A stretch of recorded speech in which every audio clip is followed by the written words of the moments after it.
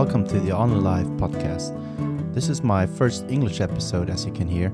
I'm going to talk to Remo, who was on a previous episode, but this time we're going to talk about his experience taking part in a clinical trial and the potential application of psychedelic drugs for therapeutic applications.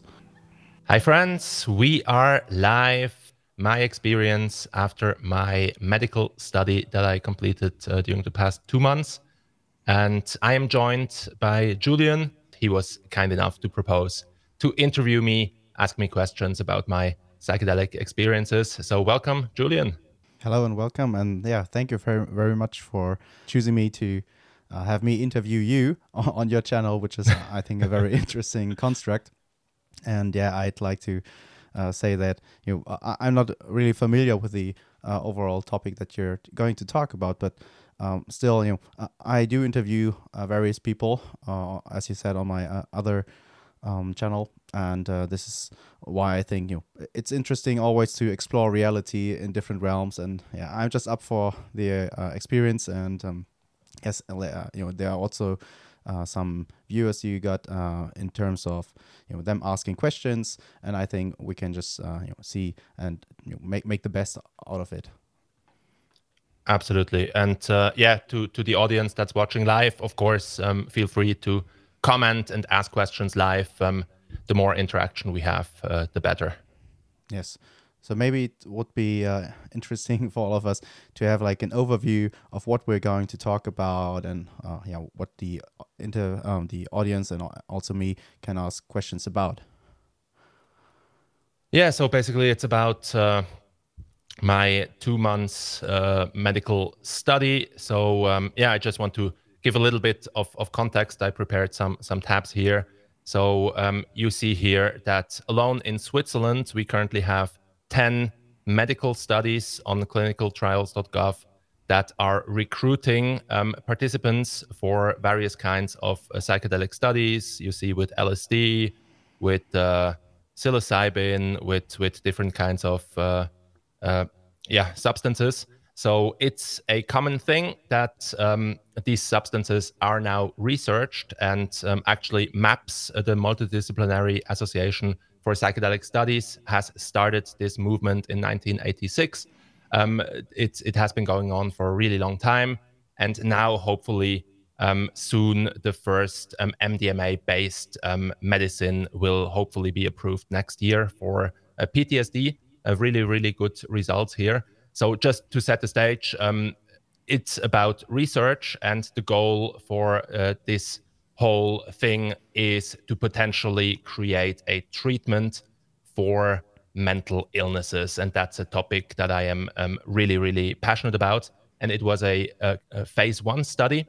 If you're a little bit familiar with the pharmaceutical studies, there are different phases, roughly phase 1, phase 2, phase 3. And phase 1, the one that I participated in, was for healthy participants. So I don't have any mental illnesses.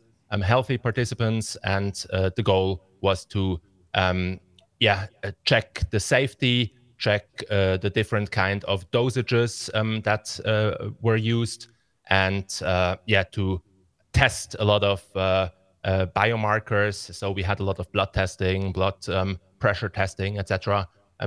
Throughout the study. As I said, the goal is to create hopefully a treatment for mental illnesses. So that's a little bit to set the stage. Okay, thank you very much. Yeah, so your motivation to take part in something like this obviously seems to be your passionate topic of mental illnesses. And I think overall, in recent decades, there's a trend that more and more awareness is there in society, and especially, of course, in the US. You can see it with these very kind of big organizations already that are trying to introduce the kind of forbidden hard drugs, but into a therapeutic situation, right, or environment. And I think this is very interesting because on the one hand, you had like lots of drugs banned, but many are still banned. but especially also in Europe. But yeah, on the other hand, as these trials are opening up, and you just showed us that there are 10 going on just in Switzerland alone, right? And for those maybe from America who are watching this, it's like a very tiny country, and but obviously it's I once watched a Netflix documentary about this being like a birthplace of synthesizing different chemicals. But as I said before, I'm no expert in this, so don't don't make me liable for anything I might say here. But overall, I think it's very interesting to see that. And yeah, as I said in the beginning, the awareness that is coming up in different countries is fascinating to see that these treatments are kind of helpful for everyone. A tiny country that invented LSD, says Calamity Jane. Okay. Yes. Yes, absolutely. I mean, I have to mention this. I mean, Okay. I'm living in Basel here, and that's the birthplace of LSD. Albert Hoffman, Oh, yeah. found LSD here in the lab in, I don't know, 1943 or something. And then he also synthesized psilocybin for the first time. So Basel has this huge LSD symposium for the past 80 years. I think this year they had the 80th birthday event. So I think Switzerland is really a huge place. And I think even when it's technically illegal, there are ways to make it legal. So, for example, a certain psychiatrists already have the license to use certain substances like LSD, psilocybin, MDMA for therapeutic purposes. So there are already licenses, but it's very limited. And of course, more research is needed. Okay.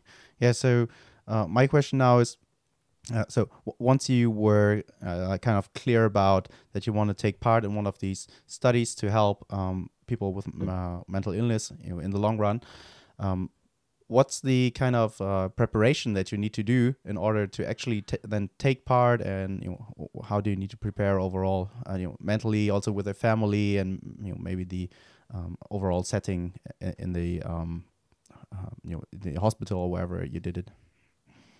Yeah, so first of all, you need to apply. So as I showed you, there are many studies that are recruiting right now. So you need to find these studies, and then you fill out some kind of form where you contact them.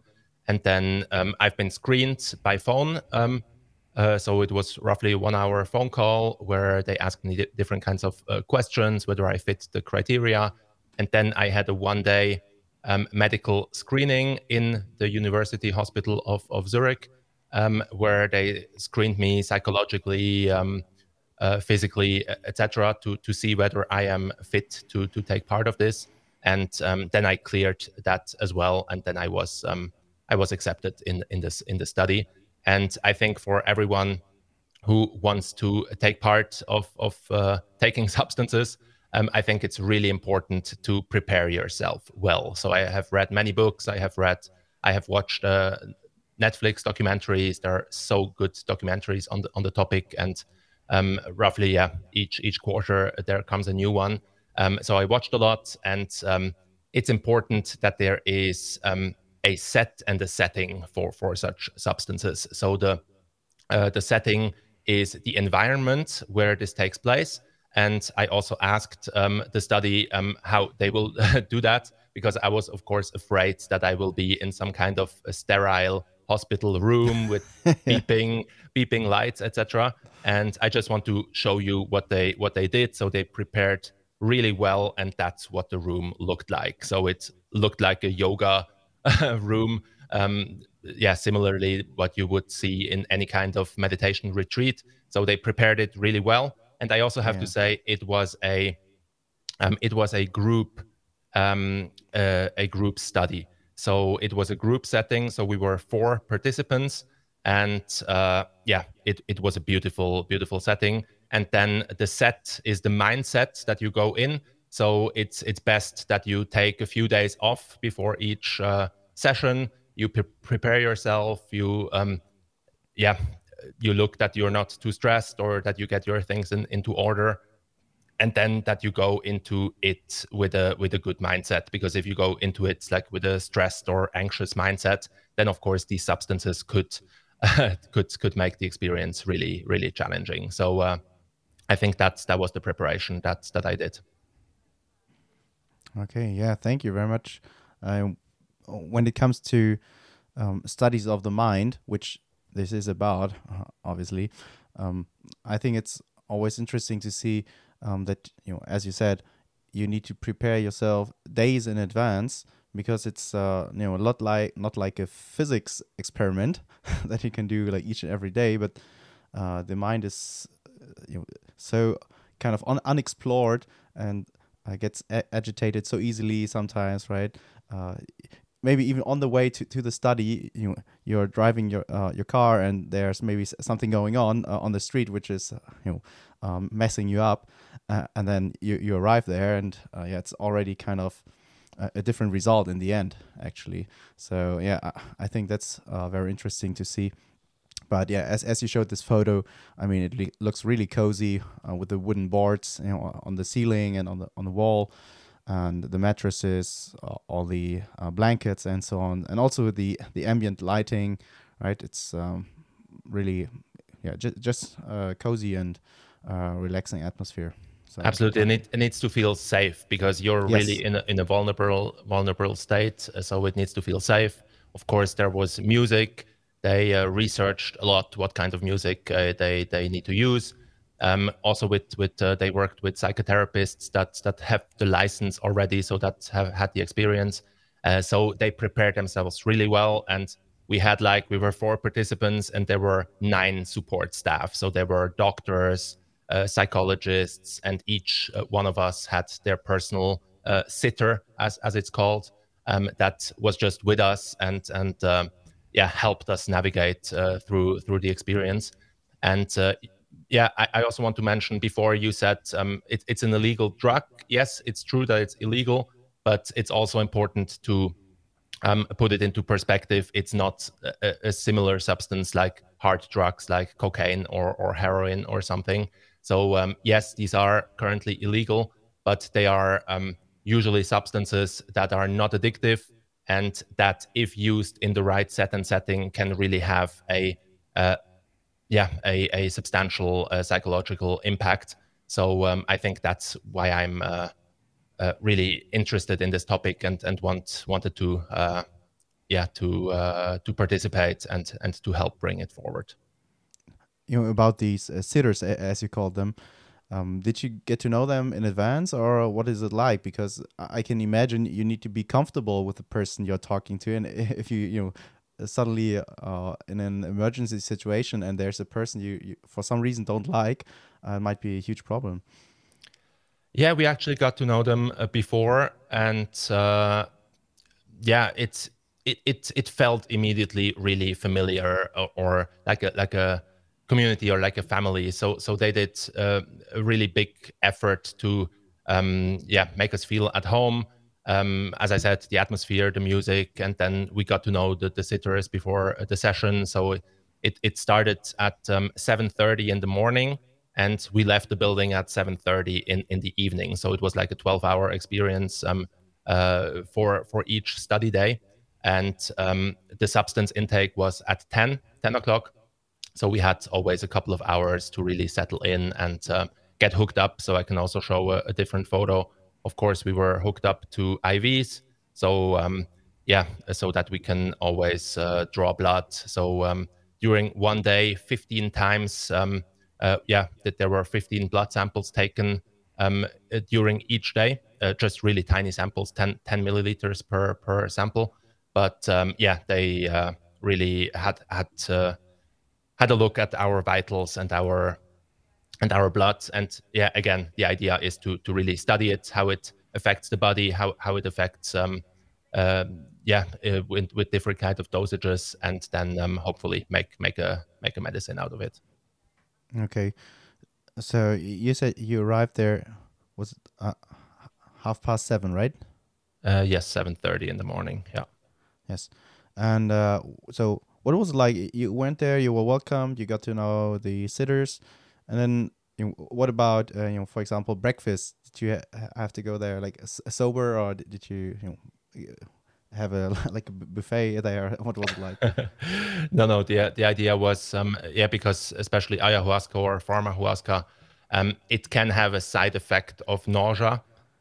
So you can get sick or even throw up, and so we were advised to not eat anything. So we were fasting that day, and we were fasting the whole day. So yeah, during the later stages of the day, we could eat again, but during the whole experience, we were completely fasting.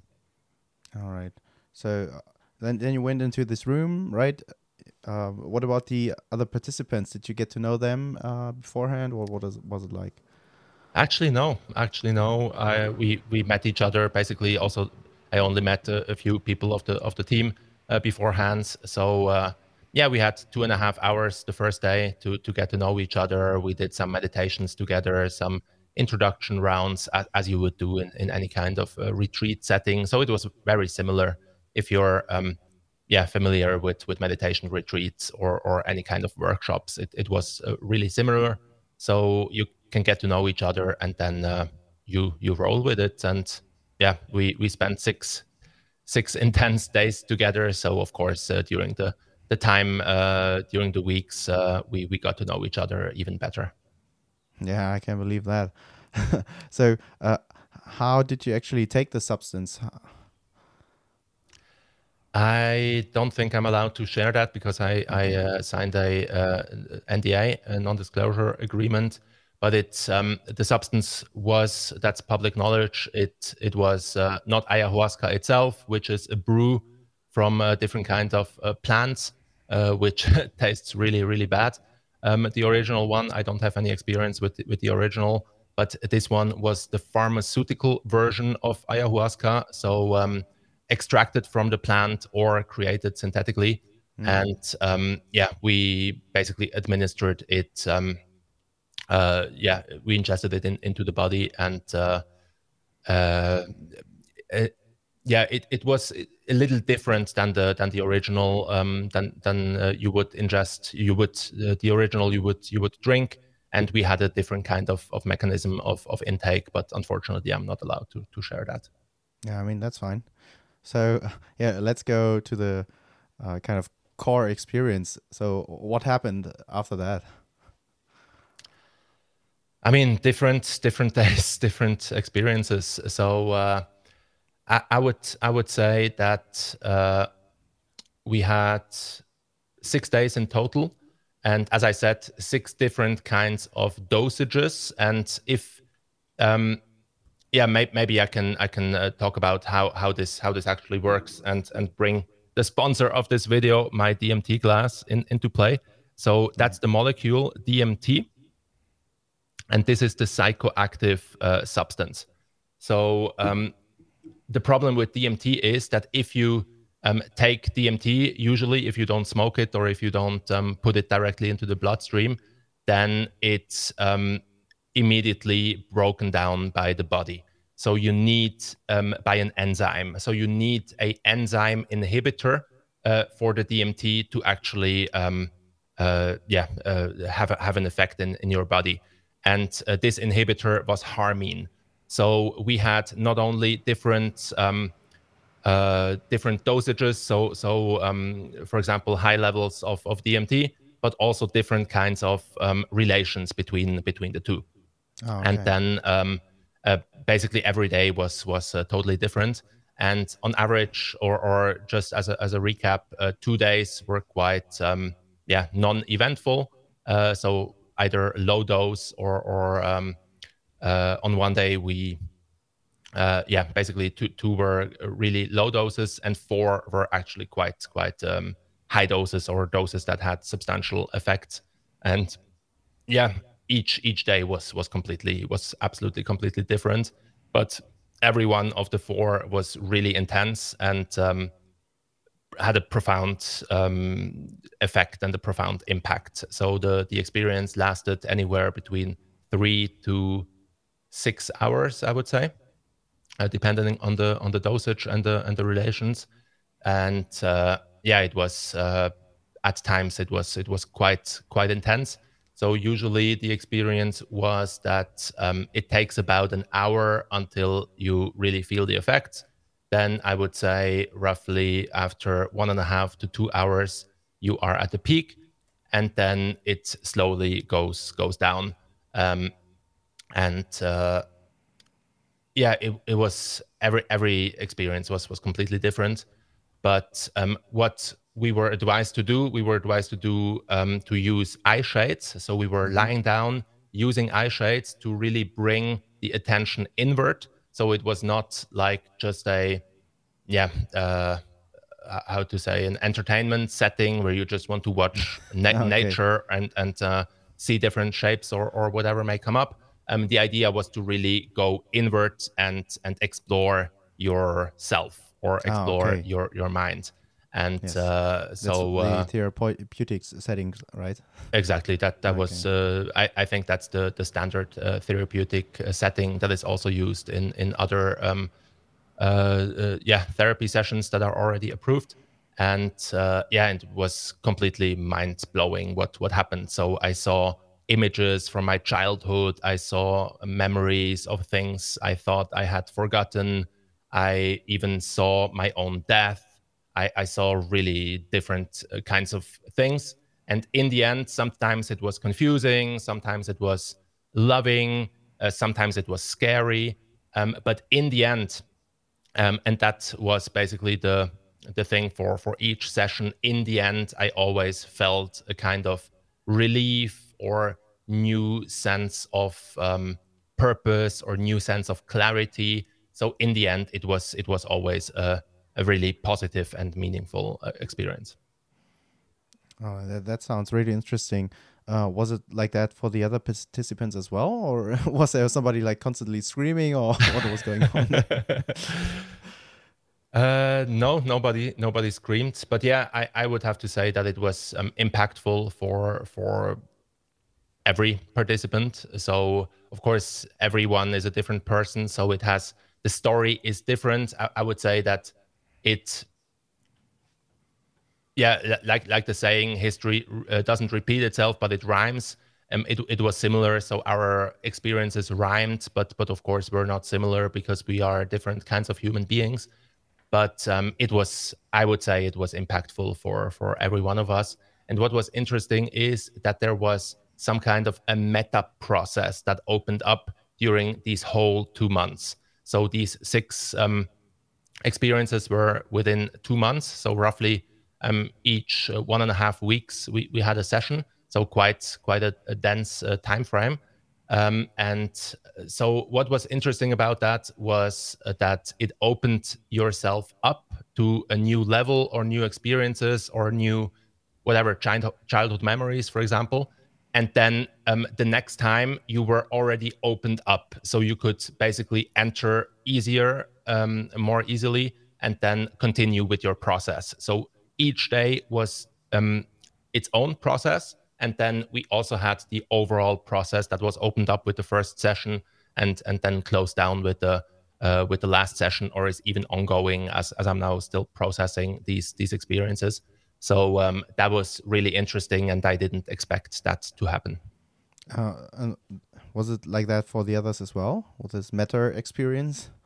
Yes, I think we discussed it in the group that was basically the group experience, and yeah, I can only, of course, talk for myself. Yes. But I would say my impression was that it was similar for the others.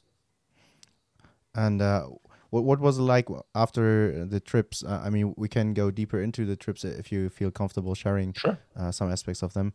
But you know, after you each had your own psychedelic trip, um, did you then talk about it in the group setting, or was it just like your sitter you had to talk to, or what was the idea? Yeah, so basically we had someone that was responsible for the whole group. It was a psychologist, and yeah, so we did an entry meditation and an entry sharing round, and then at the end we also did some ending meditation and ending sharing rounds. So we always had group sharing and a group body that opened up. And I think that was really interesting experience, because I keep hearing when I did my research that it's for many people it's actually better to do it in a group experience, or actually it's always better to do it in a supported experience with someone that's sitting you, or someone that doesn't took any didn't took any substances. Yeah, because as I said, it can be quite scary, and it's always good to have someone to support you. And if you don't have that, it can really end badly. So I would never suggest to do that alone. Yeah. Um, I got one question that I wrote down beforehand. Let me search for it.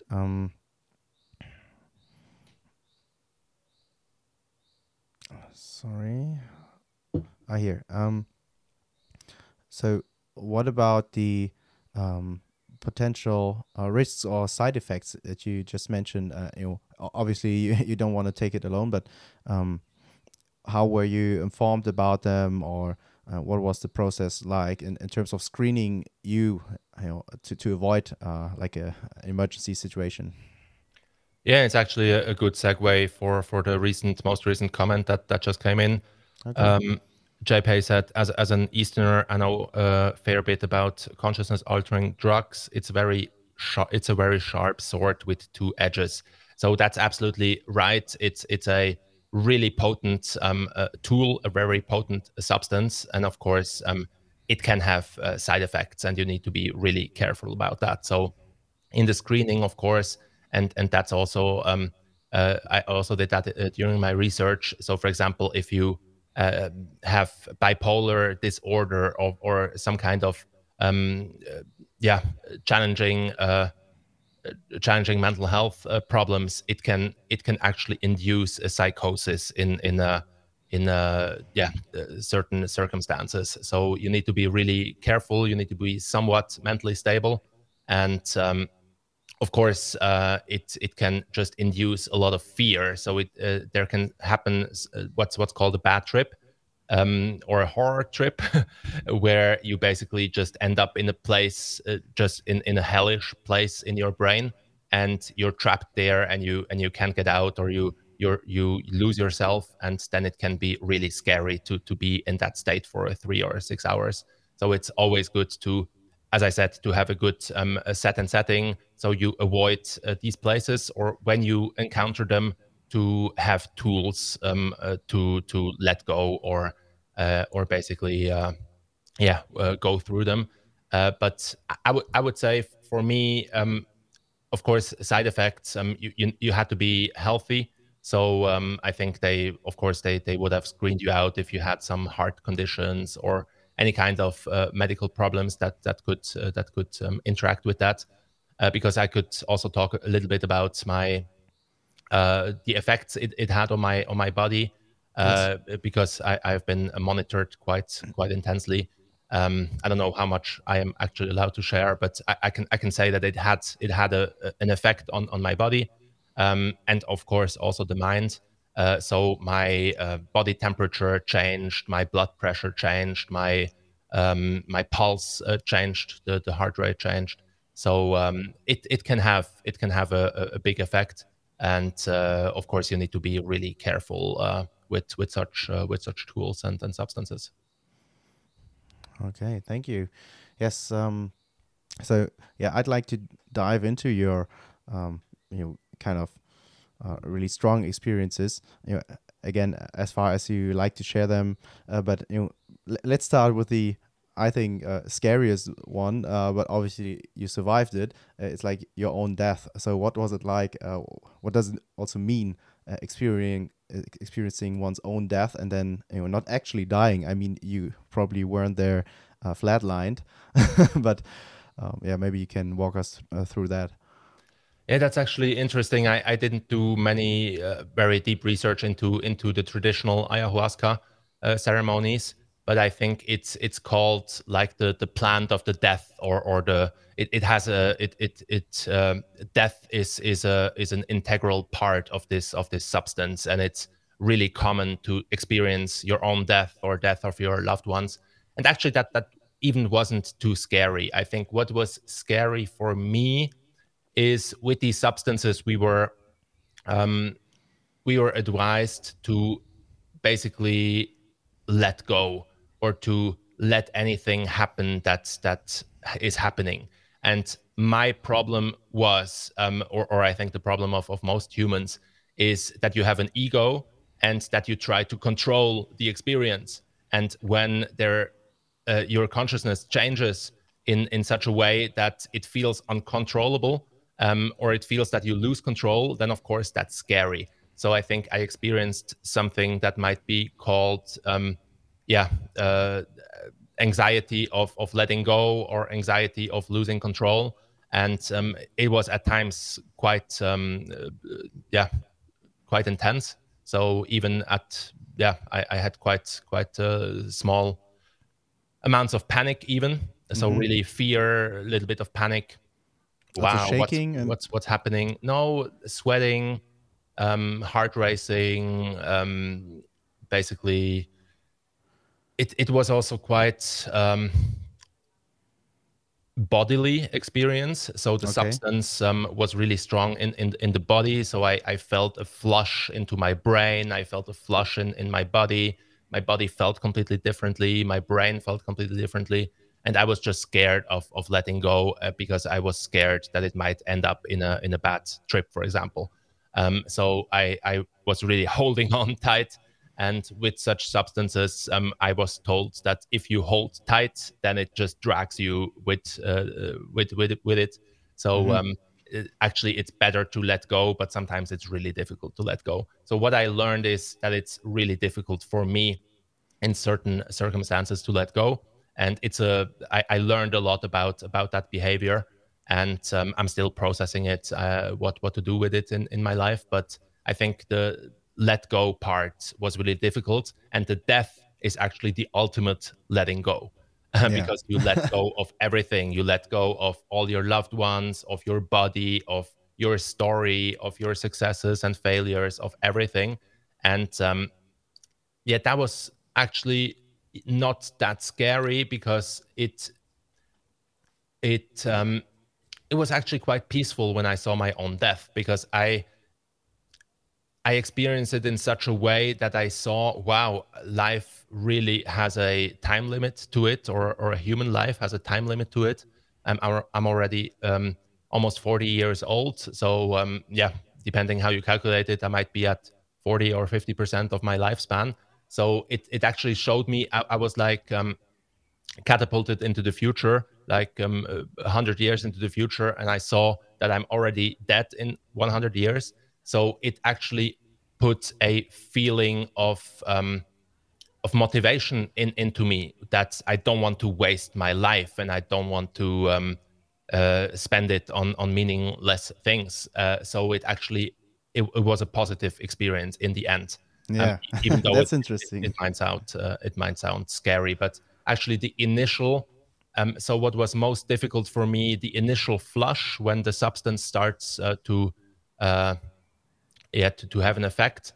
Um, and when you are still mostly together, when you still have control, and then you slowly lose the control until you are finally able to relax into it, and let go, and fly with it, or surf the wave. So there were different kinds of images that I felt. So sometimes it felt like surfing a wave. So you just jump into the ocean and you let the wave take you with it, or you just are like a leaf in the wind, and you let it fly you away with it. So these were the kind of images I had once I was able to let go, and I was able to let go each and every time. And Oh, okay. once I let go, then my heart rate dropped, my blood pressure dropped. Ah, yes. I was totally relaxed. So there was there were some kind of phases to each experience. While each experience was completely different and had different focus points and different learnings that I took away from it.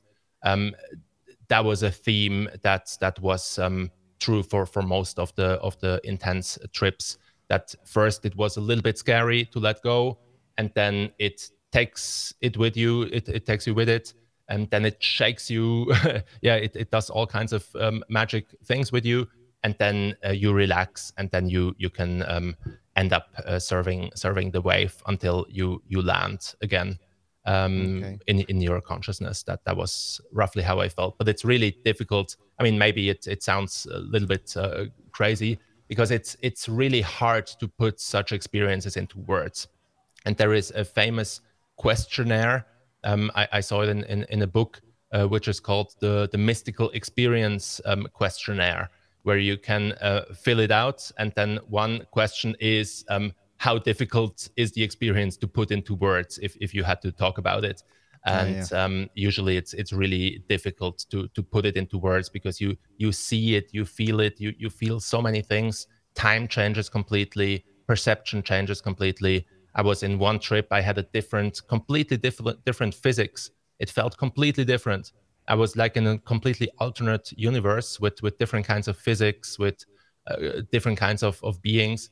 And yeah, that's really, it sounds like crazy talk when when you talk about it in a sober way. Yeah. So, about letting go. Um, as you said, yeah, you were lying down on the floor or on the mattress, and you had your eyes shut, right? And then were you, kind of asking your sitter, or were you able to manage it yourself to let go, or what was it like? Like actually letting go, Mhm. or maybe you can't remember. I don't know. I can remember. No, I never asked for help. I think for one trip, I think I should have asked for help more. So I asked for help a little bit, or yeah, sometimes I uh, yeah, took the hand of the sitter, so I have some kind of reference point or Okay. something. So that was what I did.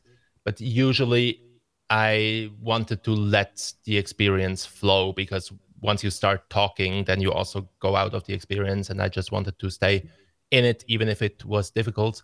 And so yeah, basically I managed it each and every time myself. But yeah, two times it was, or two or three times it was quite a challenging transition from control to letting go. Okay. And I think the goal was, I was always trying to, yeah, because I have quite some meditation experience. So the goal was to just relax, meditate, go deeper, relax, relax, relax, as good as you can. Sometimes it just wasn't possible because the experience was so intense. But usually I try to meditate and calm myself as well as possible. And yeah, after some time, it's difficult to say when, because my time perception was completely warped. Sometimes it felt like 4 hours, maybe it was just 1 hour, that I was in a challenging space, and then I was able to let go, and then I had 3 hours or so of relatively a calm and positive experience. Yeah. I mean, as you described before, it's really kind of impossible to make people see who have never experienced it, or who are, also, each person is different, so every person has a different mind to understand what you were going through. But maybe you can share something really surprising with us, like what was totally unexpected, and maybe even brought some benefits with it along the way, as you said, letting go of your own person, like, experiencing death can make you feel a sense of purpose and so on. But maybe there was something really unexpected as well. Yeah, I think maybe I should also mention a little bit. I haven't gone really deep into the neurochemistry of it, but as I understood it, the DMT is docking onto your serotonin receptor, basically blocking it, so that you have a higher concentration of serotonin in your brain, which is a neurotransmitter, an important one. which if you have a higher concentration of it, creates these kinds of psychedelic effects.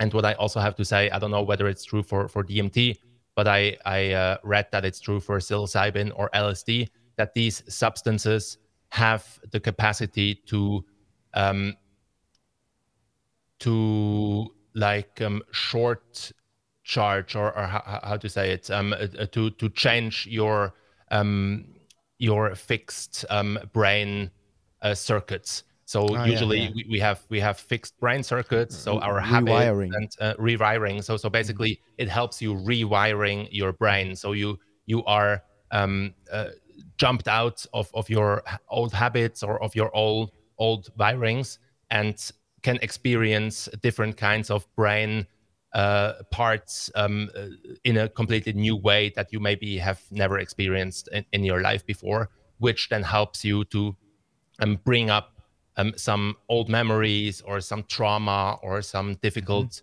experiences that you have, and experience them in a different way, or maybe process them completely, so that if you get out of the experience, they are completely processed and you are basically healed. If you had any kind of problem, that's what I read. That's what the potential is.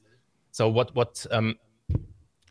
was unexpected? I would say that sometimes it felt confusing. So my last experience, for example, was the most intense experience I ever had in my life. It was completely mind blowing. It felt like being on a roller coaster and in a washing machine at the same time, with a real big effect on the body. So it first of all, I had, for the first time or twice, I had a little bit of nausea, and the last time I really felt this, what's often experienced with traditional ayahuasca, that you have this purging effect where you throw up, and with throwing up, it actually increases your experience, and it changes your experience. So it's part of the cleansing process. So the body It, cleans itself of blockages or whatever it may be. yeah, And I really I it's really not a bug. felt It's a feature. exactly, it's not a bug, it's a feature. And I never experienced that, but people that experienced it told me that it's uncomfortable, but once you are able to purge, then it feels like you let go of your problems, and then it's a completely new experience.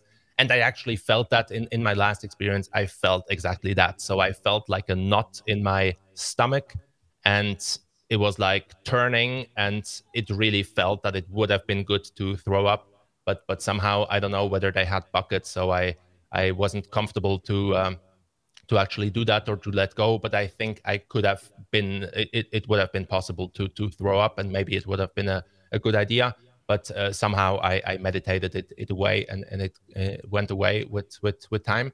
So that was the experience, and then I was just like turned constantly. And it was this experience where I had this complete different perception of reality. So everything was shifted. I saw a lot of colors, and the physics felt completely different. I didn't know what was above, what was below, what was right, what was left. It was all like moving and turning. I didn't know what time it was. It was completely confusing.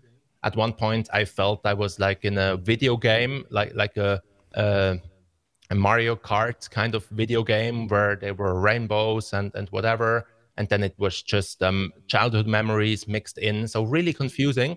But in the end, when I came out of it, I felt that I processed a lot of old stuff and a lot of just a lot of fragments. So I think it was kind of a like a cleaning software or a cleaning program or a defragmentation if you're a Windows Defragmentation. user, exactly, where you The just older ones know what it is, exactly right? the defragmentation of your hard drive. So it felt like that, but really weird. So it didn't make any sense when I was in this washing machine. But when I came out of it, I had such a deep sense of calm and clarity and purpose, and just a sense uh, of that I let something go. And I think that's the beauty of these substances, That's also what I read in my research, that of course for each person it's a completely different experience, but these substances always seem to do what you need most in that moment in your life. So it seemed that I needed to go through the roller coaster slash washing machine, and then it just washed away a lot of Yeah. stuff, and it really felt like therapy. It felt like a lot of therapy, to be totally honest, and it felt like work. So I really Yeah. worked. I was sweating. Then I got really emotional. So I cried a lot because I suddenly sadness came about certain experiences, and then I cried a lot, and it really felt cleansing. And yeah, you asked whether people screamed. Nobody screamed, but yeah, occasionally people cry, of course, when there are emotions involved. But that was it. So either it feels like people are like meditating, so it's usually just you. I assume I was looking like I was just lying there and nothing was happening, and inside I was in different universes, or I was crying. These were the two states, and I think these were the similar states that the others were in. Okay. Yeah. I mean, you just described like this emotional, also physical roller coaster slash washing machine, but from the outside, you're just laying on the floor, eyes shut. It's so Exactly, so and interesting. that was interesting because I then talked to my sitters, and they told me their perception of me and Okay. the interaction, what they actually felt, or how it affected them. Because of course, in such an environment, you feel that something is happening with the study participant, but you maybe don't know, or you hope that it's going well, or when you see them cry, then you hope everything is well. And that was really interesting. And yeah, it's totally true what you said. Most of the time, it just felt for them that I was just lying there and chilling and relaxing. And yeah, in fact, I was in a complete different state of mind, which is mind blowing, because Yeah. 2 hours before I was in a complete normal state of mind, and 5 hours later I was also in a normal state of mind. But during these substance experiences, I was somewhere completely different. And I think that's also the potential of these substances, and why I'm so passionate about that. Finally, there is so much research, and Yeah. hopefully there will be alternatives to the current psychopharmaca that are prescribed, because a lot of psychopharmaca that are prescribed, SSRIs or antidepressants, I mean, they have huge side effects. People take them for decades, and it's really not the perfect solution. So I think to have different kind of options of treatments, I think is hugely needed. And I think we are living in a mental health epidemic. It's really getting worse with our lifestyles, and I think we really need new therapies and new solutions. And I really believe personally. I mean, I'm no researcher, I'm no medical professional, but personally, from my experience, I really see now, and I know that these substances have a huge effect, and that they can be beneficial, of course, if applied to the right kinds of people under the right circumstances. But yeah, that's what it really showed me.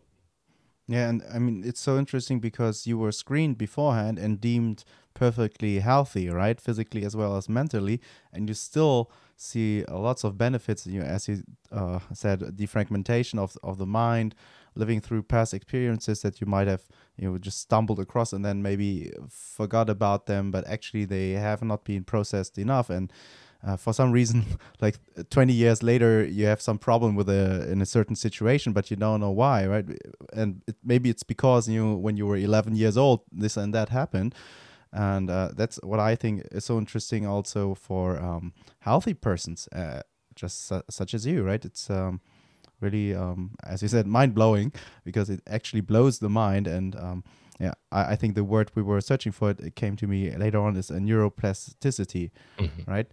Where you have like the brain, you know, as we use the word, rewires itself, it finds new connections, or maybe even like shorter paths, because you know, actually your neurons are firing right at each time, and it's in a certain pattern, and over these patterns, at least that's one of the theories of mind, the actual mind emerges right in terms of patterns firing, and if you can change the patterns due to the physical substrate, then you can actually experience a new reality, and this can obviously heal.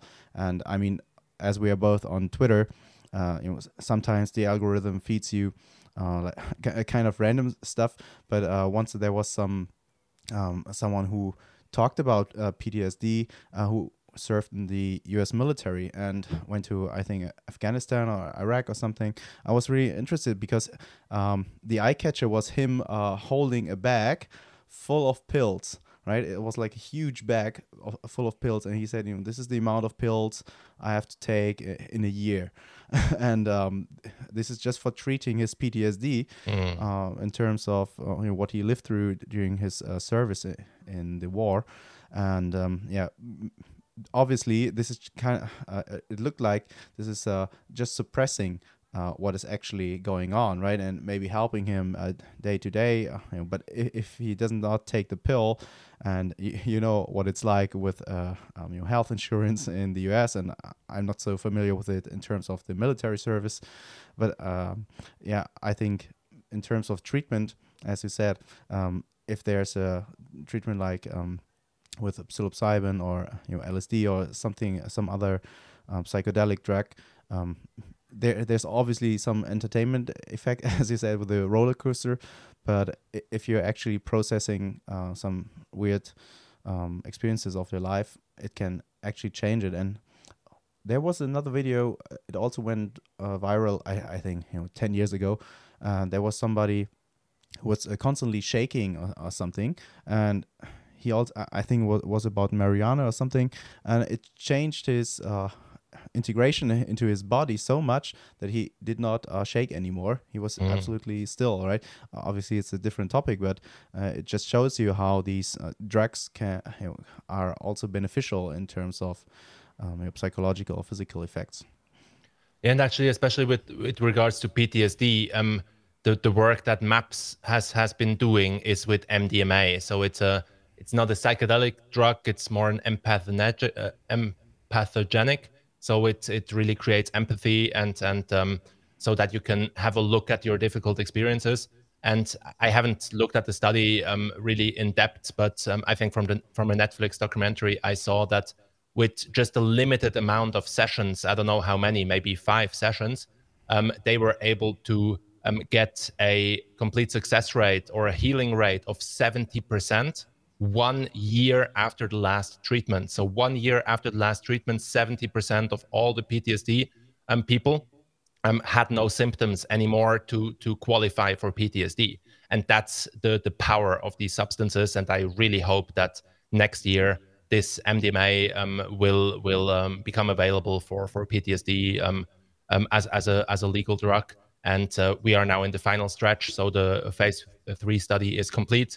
They will now apply. So basically now they have to collect the data and they will apply for the license to bring the medicine to market. So it's really, really close. And I really hope, because PTSD is really a really bad condition, and it really kills a lot of people. Suicide rates are really high. And I would also argue, I mean, we are talking about mental illness, and we were talking about that I am completely healthy. I would argue that, I mean, every one of us, even healthy people, are human beings, and human beings are emotional beings. We all have our set of challenges and problems. And at times during our lives, we would actually qualify for a mental illness, be it depression or anxiety or whatever it may be. And of course, I also had different difficult experiences in my life before, which could have qualified for as a mental illness, maybe. So I think it's not as clear cut, so that there are like sick people and healthy people. I would just say it's a human condition, and we all experience fear and anxiety and depression at times, and difficult emotions, or suppressed feelings and whatnot. So I think it potentially could help everyone. But of course, with people that are really sick, you need to make sure that it doesn't bring them to psychosis or anything like that. So that's why actually it's important to do these studies. And I hope that this phase 1 study goes into phase 2 and phase 3. And I think in phase 2 there will already be a study with sick people, so with people with mental health problems. So they will build their way to phase 3, and then hopefully to the application of a medicine. So that's how it goes. And I would say that it definitely has a potential to help many more people, even so-called healthy people, of course. So, thank you. I just went through the questions that viewers were able to submit beforehand, and actually there were no questions that we did not talk about, and also I don't see anyone asking more questions in the comments. Maybe some viewers. I can't see the viewer number of the live watchers, but maybe you can tell me. But if there's anyone, you can still ask a question. Yeah, of course. Feel free to ask any question, comments. We had here a comment by Fred, who said that psilocybin can sometimes elicit a feeling of doom, impeding death. So I think different substances or these substances can have similar effects. What I read that LSD or any other substances, of course, each substance has their own benefits and downsides and specialties. But I think a feeling of death or we humans have this tendency to suppress the idea of that our time is limited and that we will die. And I think it's really healthy, and that's also why I study stoicism, because that's a big topic there, to really have your mortality insight and work with that. Because usually when we are young, we have the feeling that life is unlimited, we have unlimited amounts of time and energy, and of course that's not true. And so I think actually contemplating and meditating on your death can be really helpful, and also to reset. And I would say now that after the study, so the last session was I think 2 weeks ago or something, and I can really say that I am now in it. The process is still ongoing. So of course, uh, maybe you would have to ask me in a year or so what the Yeah. lasting effects were. But what I can say is that it really helped a process. I think I was already on a process, of course, of reflecting on my life, and of course always recalibrating. Everyone does it, but I think these substances, these experiences, really supercharged it, because they brought to light some challenges or some problems that I had or some aspects that I wasn't aware of.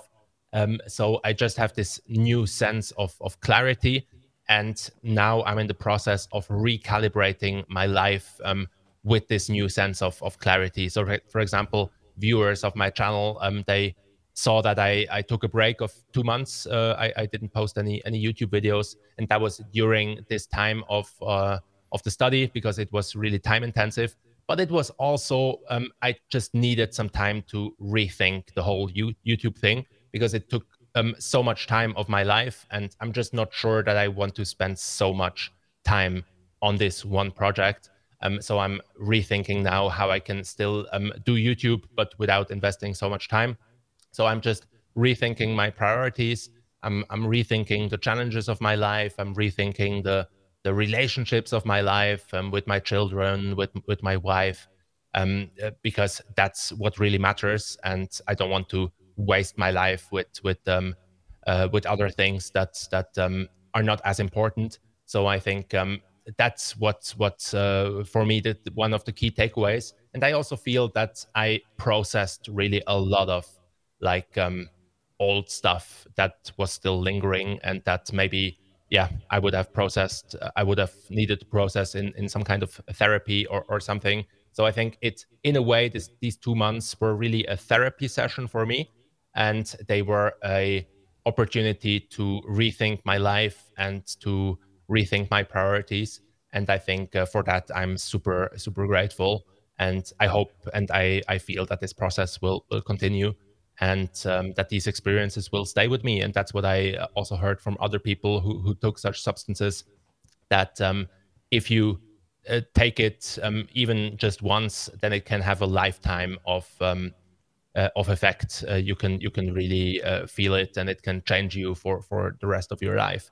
And I'm really curious to see what will develop out of this.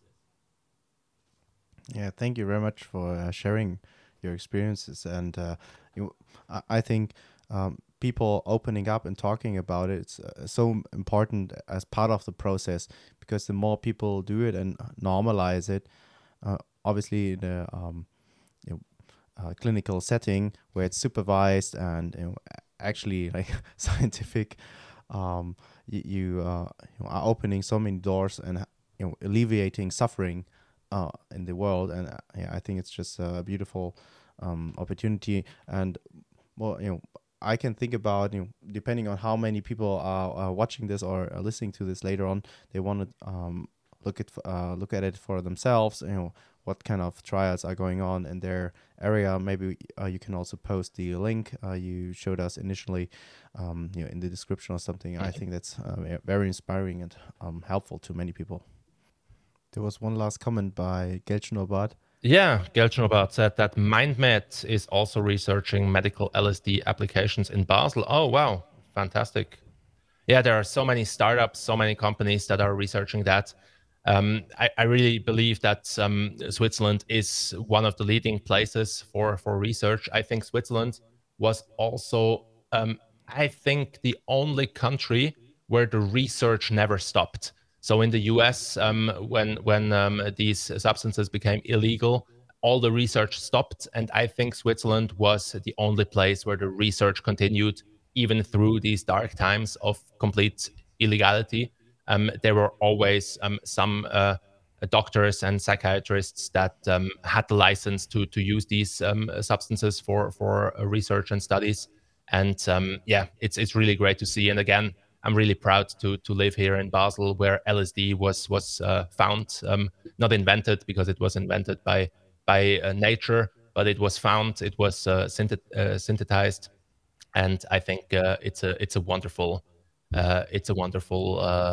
development, and it's great that we have that, and I hope that we will see much more research. Yeah, so thank you all for watching. I think we will wrap it up now. Thank you, Julian, for joining us. Maybe you can again plug your channel and what you are doing Tesla wise, and then yeah, any last words? Yeah, so I'd like to thank you for giving me the opportunity to interview you. I mean, it's always very intense to have like a face-to-face conversation, even if it's via the internet, and going deep into certain topics. As I said in the beginning, exploring reality firsthand, kind of talking to someone who has lived through that. And for me, it's a very interesting experience. And yeah, I'm definitely open to seeing or exploring more of this topic. And yeah, also having people from all around the world watching. There was one. He said Easterner, right? JP, Calamity Jane, right? Sounds American. And then Gelchenobad seems like from the German background or something. Maybe Austrian, right? And we're going through this together here. It's a global experience, kind of. The internet connects all of us, and this is to plug the channel. The Tesla community channel is also about that, right? Bringing people together from around the world, having conversations, deep and honest conversations about various topics, and together living through life and learning from each other, and improving the human civilization overall.